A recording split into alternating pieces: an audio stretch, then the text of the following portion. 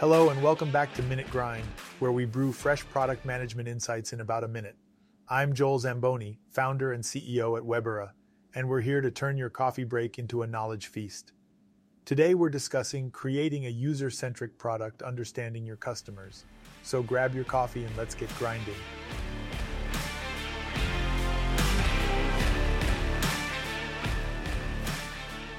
Creating a product that resonates with your customers is the cornerstone of successful product management. But how do you ensure that your product is user-centric?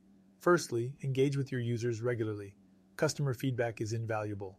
It provides insights into what users want, what they dislike, and how you can improve. Secondly, employ user personas. These fictional characters represent your potential customers and help you empathize with their needs, goals, and behavior. Finally, perform user testing. This allows you to observe how users interact with your product, uncovering any obstacles they may face.